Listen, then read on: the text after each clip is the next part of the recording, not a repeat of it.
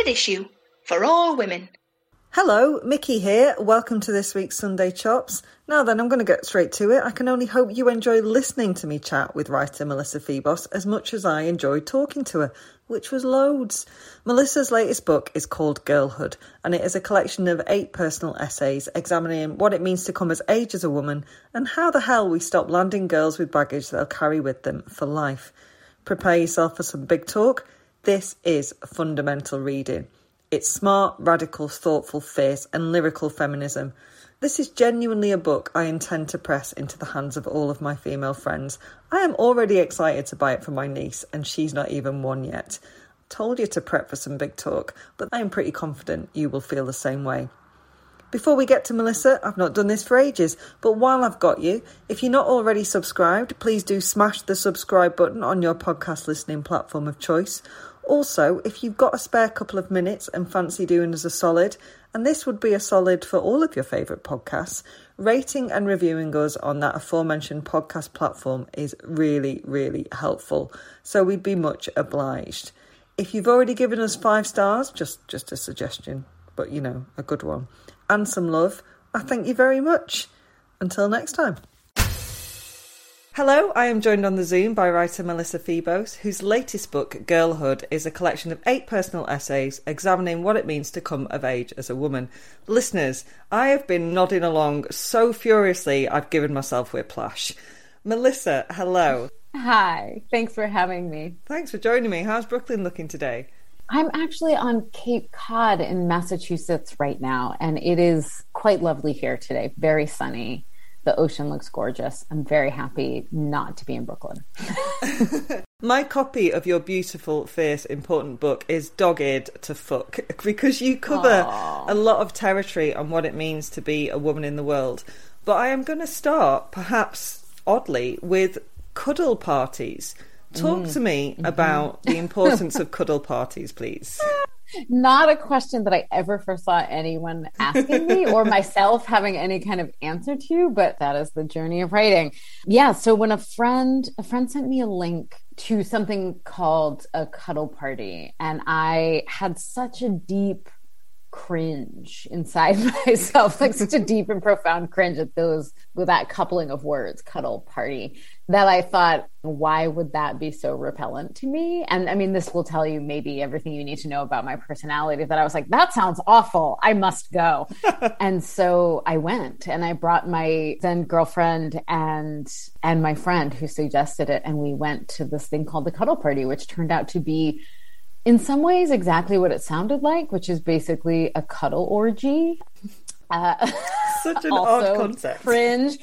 But also the first half of it was basically a sort of workshop in affirmative consent, where we did sort of role play with just the person next to us and really sort of practiced ongoing enthusiastic affirmative consent. And then there was sort of like an open cuddle portion. At the end of this event, I got in the car with my girlfriend and my friend, and I was like, how was that for you all? And they were both like, that was amazing. I had a really good time. And I was like, that's interesting because I had a horrible time. I hated it. And that basically sent me on this sort of mission to kind of figure out ultimately what it was that inspired me to cuddle with people that I didn't want to, because that's what happened at the cuddle party. And that's why I felt so bad that I ended up cuddling with people, despite the workshop, cuddling with folks that I didn't want to at all. And so I went back on this sort of, it was like a detective story kind of into my own history, into American history, into other people's lives, and really sort of answered that question for myself. So that essay is called Thanks for Taking Care of Yourself, and it is really wide-roaming. Just going back to the cuddle workshop rules, I feel like if the cuddle party rules were taught to kids, a lot of essays in your book, which, don't get me wrong, are incredibly necessary, would not have been necessary. Absolutely. I couldn't agree more, which is why the essays in that book, you know, I didn't even think when I went to the cuddle party, I never imagined I would write the essay that I did. But when I was about halfway through it, I thought, oh, of course, there are threads of every other thing I've written about in this book here. And I'm really, I felt like I had to write the first few essays to get down to that kind of granular level of like, what are the invisible dynamics at work that prompt me to offer my physical touch and my body to total strangers rather than avoid the discomfort of disappointing them. Like, how did I get there? Mm-hmm. Right. I don't think I would have gotten there. I think you're absolutely right. If I'd been given that kind of language, if all of us were, because I think now I'm hoping that sex education in schools is better than it was when I was coming of age, but we certainly weren't talking about consent at all. Certainly not talking about like our own bodily sovereignty or even female pleasure. Like, none of that was even on the map. Right. I think there's still a lot of work to do there, but the conversations have started, and that is so important. Okay, I've said the phrase cuddle party way more than I ever thought I would do. So it sounds much more elegant coming out of your mouth than it does out of mine. Oh, not to my ears. Absolutely not to my ears. So I would like to know, because I do think that essay almost answers this question, but what made you write Girlhood? How did it come about? Mm-hmm. Well, I think sometimes people write books and they have an idea and they think, I'm going to write a book about this. And that is not my experience, least of all with this book. I've had that experience in the past, but with this book, I think this subject matter is so fundamental to my experience as a human being and so insidious and really sort of daunting as a topic, because like I don't really have a solution to it, right? Mm-hmm. And so I don't think I was comfortable admitting to myself at the outset of the process that this was the book I was writing. I was just telling myself, I'm going to write this one essay. I'm going to write about this one experience of this creepy peeping Tom. I'm going to write about this cuddle party. And then it wasn't until I had about 6 or 7 of the essays when I thought, oh no, I just keep coming back to sort of this primary material. And I think that's what the book is. The prospect of sort of going back to your most confounding, painful experiences about which, I've been trying to tell myself a certain kind of story or minimize, to go back and dredge those up and really look at them and not exactly have an answer for how to change the social dynamics at work that made them possible is not an appealing prospect. Even though it's a very rewarding exercise to have done, I think I had to sort of hide from it for a while when I was writing it. Although now I can see how important it is to me and how much I was also sort of working my way towards it for my whole career up until this point. Well, you talk in the book about how writing allows you to not only find new meaning when you retread stuff that has happened to you, but also to heal. And shit me, Girlhood must have been one hell of a healing process. It really was. No, I mean, it really, another thing that I do, and this is really weird and just relentless, is whenever I sit down to write an essay, I think, this is going to be different than everything else I've ever written. This is going to be a lighthearted, comedic, whimsical, very short essay. And then I end up like, many of the essays in the book are like 30, 40, 50, 60 pages long. That is not what I do when I sit down to write typically, but it was incredibly powerful. Like more so than anything else I've ever written. I think I really sat down at the beginning of each of these essays and at the end of them was a slightly different person. 2 of the big themes that jumped out at me, there's first of all, that realisation in a girl's life, in a woman's life, whenever it happens, when you figure out it is okay to say no, it's powerful to say no, it is your right to say no. But what you explore so brilliantly in several of the essays is how knowing that you can say no doesn't make it easy to do so. I mean, far from that. And that's something that comes up early in the book. In your essay, The Mirror Test, you write, they told us to say no to so many things, but never how. And that is just so key, isn't it?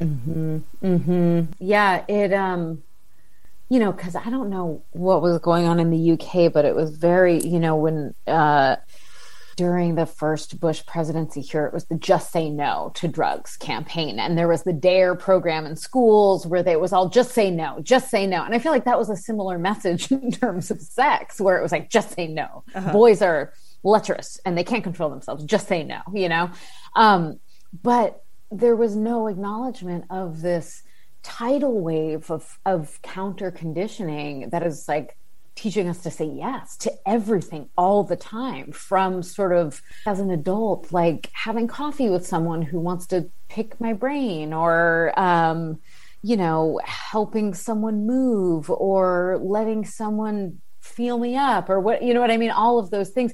So in the moment, and I still see this at work in some of my interactions, but particularly when I was, an adolescent, like that moment where, the just say no idea sort of would have me think, oh no, I don't want to do that. I can say no. I just skip straight over that part because my own desires are so far down the hierarchy of my concerns in that moment. It doesn't even occur to me, I still like, now it feels like one of my primary sort of tasks in life in terms of personal growth is actually saying no to sort of work things.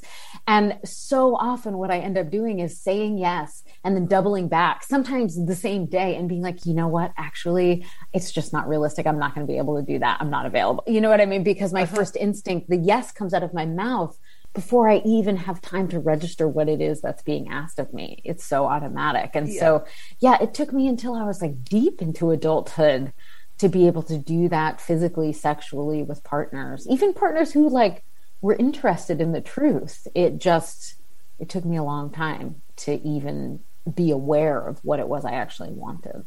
I think one of the phrases I have said most on this feminist podcast is that from a very, very early age, women are raised to be people pleasers.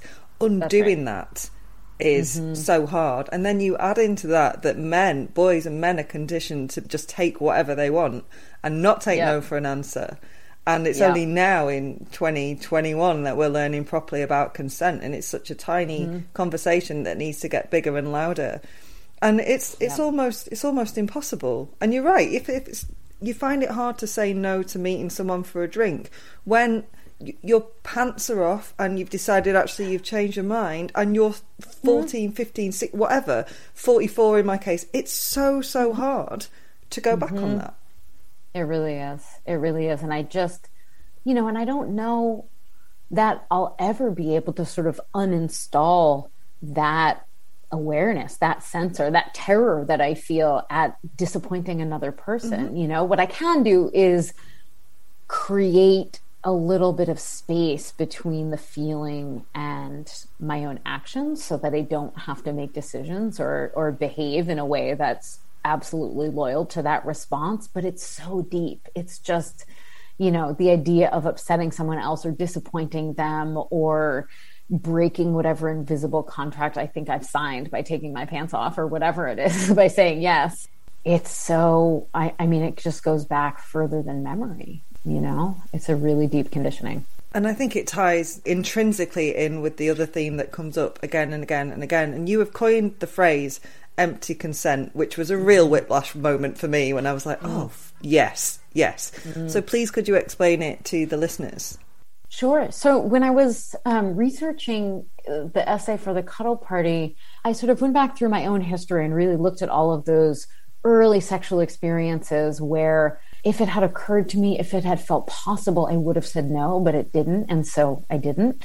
Then I started talking to other women, and this experience of saying yes when our body said no, when our spirit said no, came up so often that it started to just feel cumbersome to saying yes when our bodies meant no, like just describing it over and over and over and trying to find new ways to describe it. I was like, oh, I need a word. I need a name for this experience because it's so unbelievable, shockingly ordinary, And the term I came up with was empty consent, where it was just consent that is ambivalent or totally unenthusiastic, where there's no desire behind it except the desire to please. And I'd add to that the desire for safety. Sometimes you just think, actually, absolutely, I don't want this situation to escalate, so I'll just play along with it. I don't think I know any of my female friends who haven't just gone along with something because it felt safer or easier. And I don't mean that in they're lazy fuckers. I just mean in a kind of, I don't know how to get out of this without becoming really complicated. Okay, I'll just switch off. I'll just freeze. I'll just take myself out of my own body, which are all phrases I've used myself and I've heard my friends say. Me too. Me too. And then I talked to all of these women because there was always this sort of question I had, and I've had it since I was growing up. Like, is it just me? Is it just me and my friends? Or is it everyone? You know, or is it like a lot of everyone, a very large percentage of everyone? Because even as a kid, I think I recognized the discrepancy between the cultural narrative of like what's normal and what we see in movies and like what my actual experience was and what was the experience of the girls and women that I knew. And I thought, is it just that all of the girls and women that I know have experienced what I now have called empty consent or been assaulted, or, you know, it's just like, or is it all a lie? And this is actually what's ordinary. And unfortunately, I think that that's actually the truth. Because now I've talked to tons of women who are not even my friends, total strangers, and they all, just like you, described exactly those feelings of thinking, well, it's much easier for me to just vacate my body than it would be for me to actually leave this situation or extricate myself. I really liked the phrase that one of the women you spoke to said, oh yeah, when that happened, you've had a patriarchy attack, like a panic attack. That's a good friend of mine, yeah. It's a patriarchy attack. Yeah, it just took over, and you weren't in the driver's seat. It was just the patriarchy in the driver's seat for a little while. Yeah, because that culture, and you absolutely touch on this in, like, you reference various books and various films throughout Girlhood, and you totally touch on this in the Peeping Tom /stalking chapter, and that is, we are sold that this attention is a compliment, and therefore there is something wrong with you if you don't accept it as a compliment.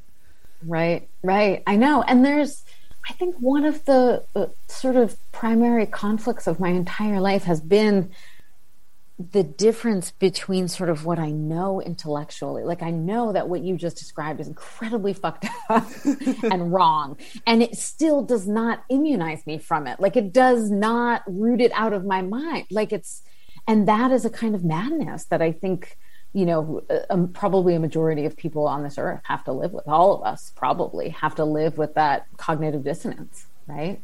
Totally. And there's another brilliant line that one of your friends, I think maybe your girlfriend, whispers to you, and she just goes, are you doing some unnecessary emotional labour? And I work myself laughing because, like, what? It's horrible. I'm laughing and it is horrible. But I talk about this shit every single day for a living, and I still find myself in that situation way too many times. I know. So many people have brought that line up to me and been like, where is she when I need her? To be like, excuse me, pardon me, are you doing any unnecessary emotional labor right now? It's like, oh, if there's merchandise to go along with the book, Melissa, then you just need like to sit on my shoulder. That's a really good idea. Yeah. Just little business cards you can just hand out to women in the street as you're walking by. I think we'd all take them. Them.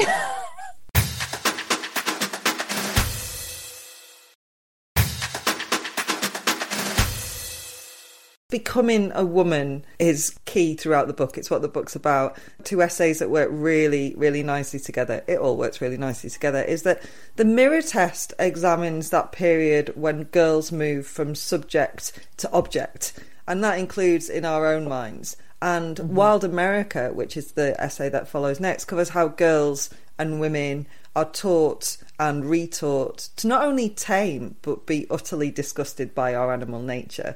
Now, I am 44 and I still have a very complicated relationship with my body, how I see my body, how I worry about other people seeing my body, even those closest to me. And I'm tired, Melissa. I am exhausted by it. Me too. I know. Yeah, I don't even know what to say. It's this is maybe like the deepest, oldest one, right? You know, it was like, even like, you know, my wife and I, again, that's like the third time I've said that. It's still novel.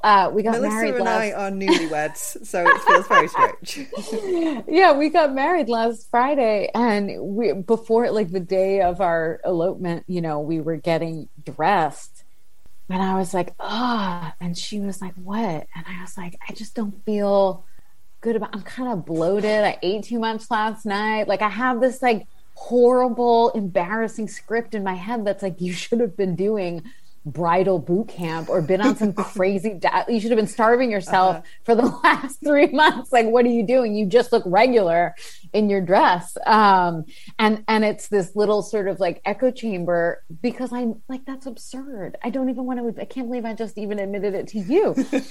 I know better, right? But it's still there. I was like on the day of my wedding trying on the dress I was wearing, and I was like, oh, my belly's poking out, you know?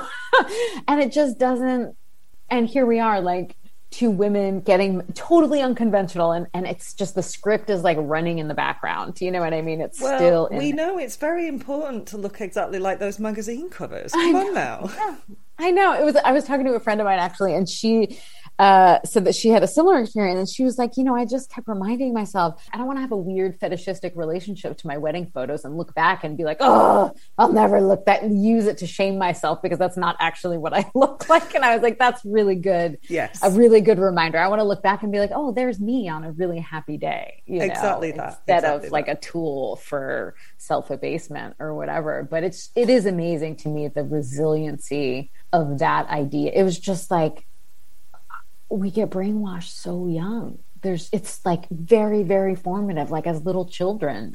I am glad that to a greater extent than ever before in my life, I am free of it. A lot of the time I am not thinking bad thoughts about my body, but it still happens like most days at some point, you know? Yeah, I'd say like at least once a day, I'd need to push the button on the bit of kit that you're going to send me and have someone go, are you doing any unnecessarily? I know. And I'd be like, yes, I am. Yes. I know. Yeah. I can't remember if I ended up putting this in the book or not, or if I wrote it somewhere else, but I remember talking about the body stuff with my partner once, and just about how tenacious, just the little voice that still pops up after all these years, you know, in my 40s. And she suggested this, that I do little morning pages in my journal every morning. And at the very end, I write a little series of sort of affirmations.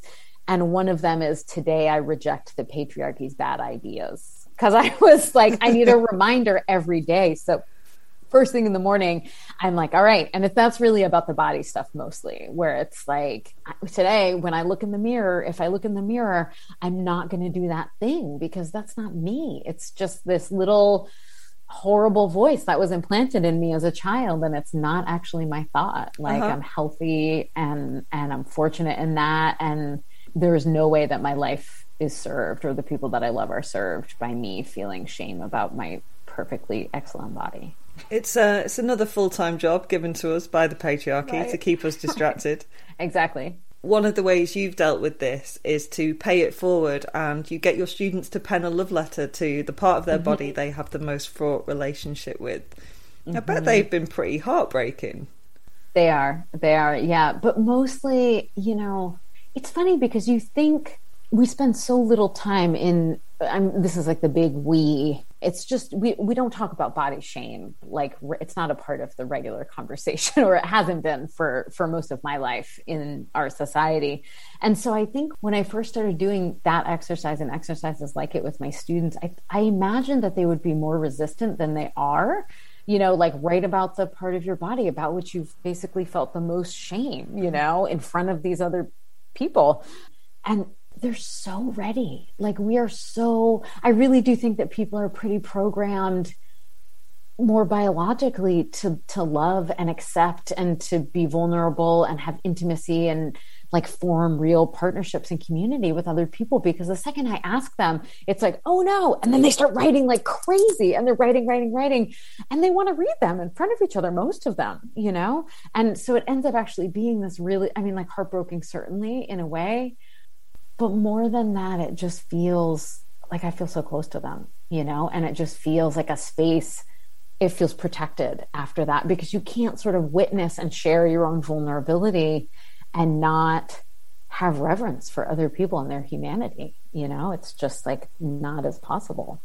Well, I think we saw that across social media when women came together for Me Too. And in the UK, there was the murder of a young woman recently, and just people coming forward and talking, women coming forward and talking about their experiences.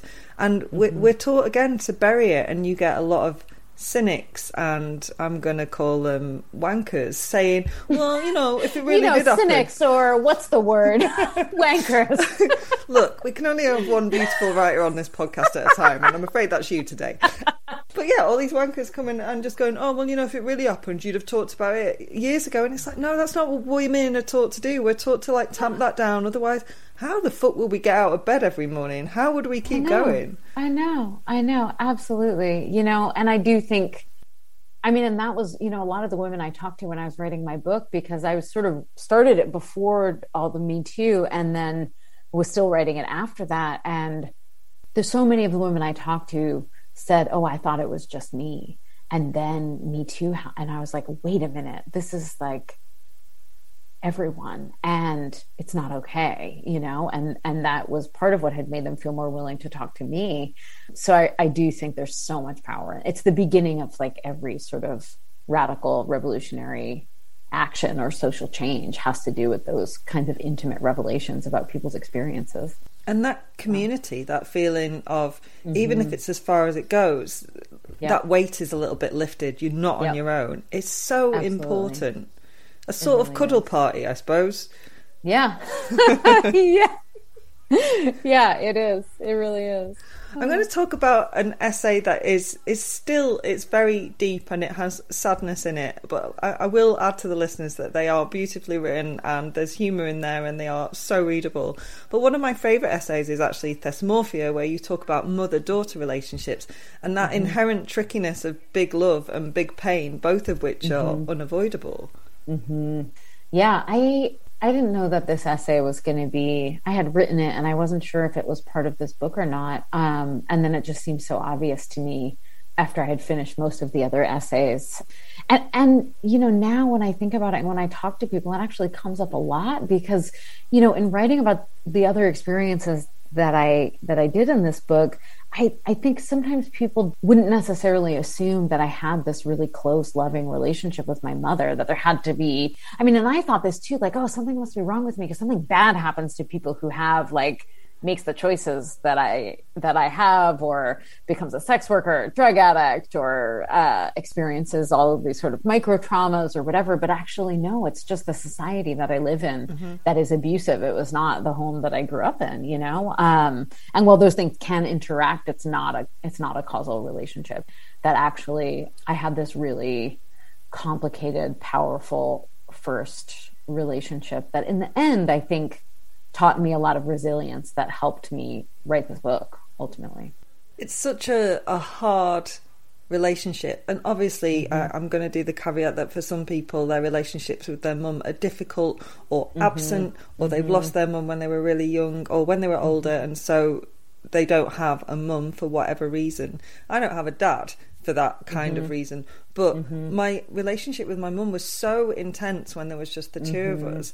That breaking away feels even harder, but it has to happen. And actually your mum, I always say that my mum, Anne, I love her dearly, she's amazing, but she is both the best and the worst feminist ever. So she would not call herself a feminist, but she had to do so much on her own that she had to be, basically. But the stuff that your mum taught you, your mum actually was like, you don't have to say yes. She was properly there going, these are your rights. She really was. We just don't fucking listen when we're that age. Yeah.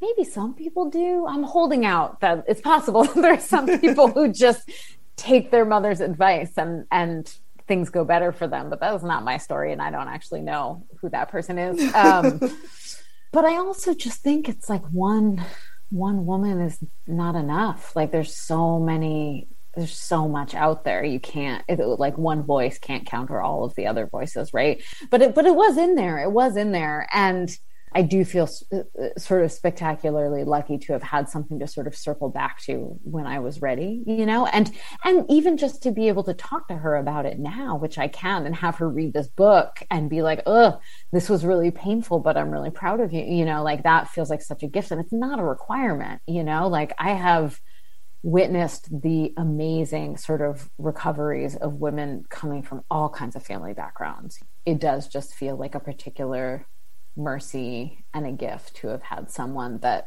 I've been able to circle back to and have the kind of relationship I do have with her, because and it's interesting to hear you talk about your mom, because I think yeah, it just being the two of us for so much of the time, we were so, it was such a violent split. It was I had to, really push really hard to sort of separate from her in that necessary way. But, it was not nice for either of us. Yeah. I left home really young as well. And it was hard. It wasn't until, I think, and it takes a while for us to get there because we're still like learning and growing up. I must have been in my mid to late 20s and I started realising what Anne had been doing at that age, and that involved me. And I was like, wow, I couldn't do that, right? And I got this new empathy and respect for her. Yeah, it's really true. I think as soon as I got, and this may be true for a lot of people, who have a relationship with their parents, but as soon as I hit the age my mother was when she had me, which was 25, suddenly there was like a little ghost child that I was imagining because she had me. And so now I'm like, to have a 15-year, it's a good tool in terms of really learning to sort of respect the work and experience of our mothers, for sure. Definitely.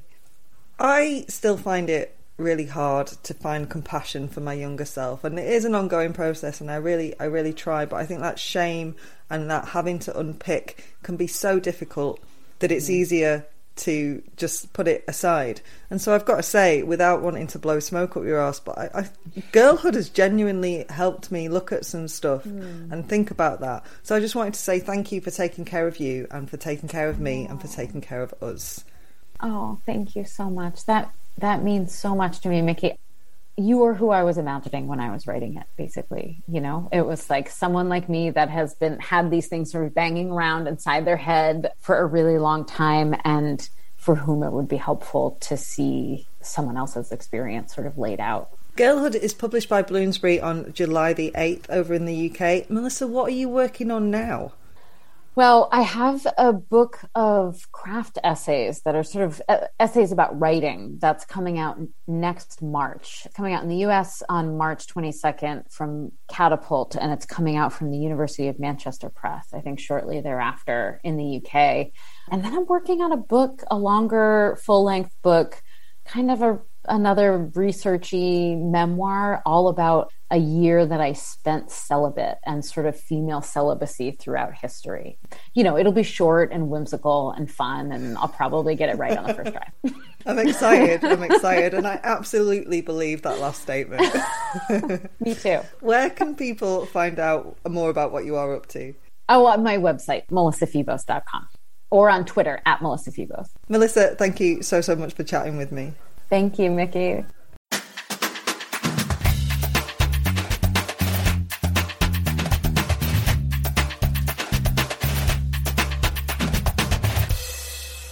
Standard issue for all women.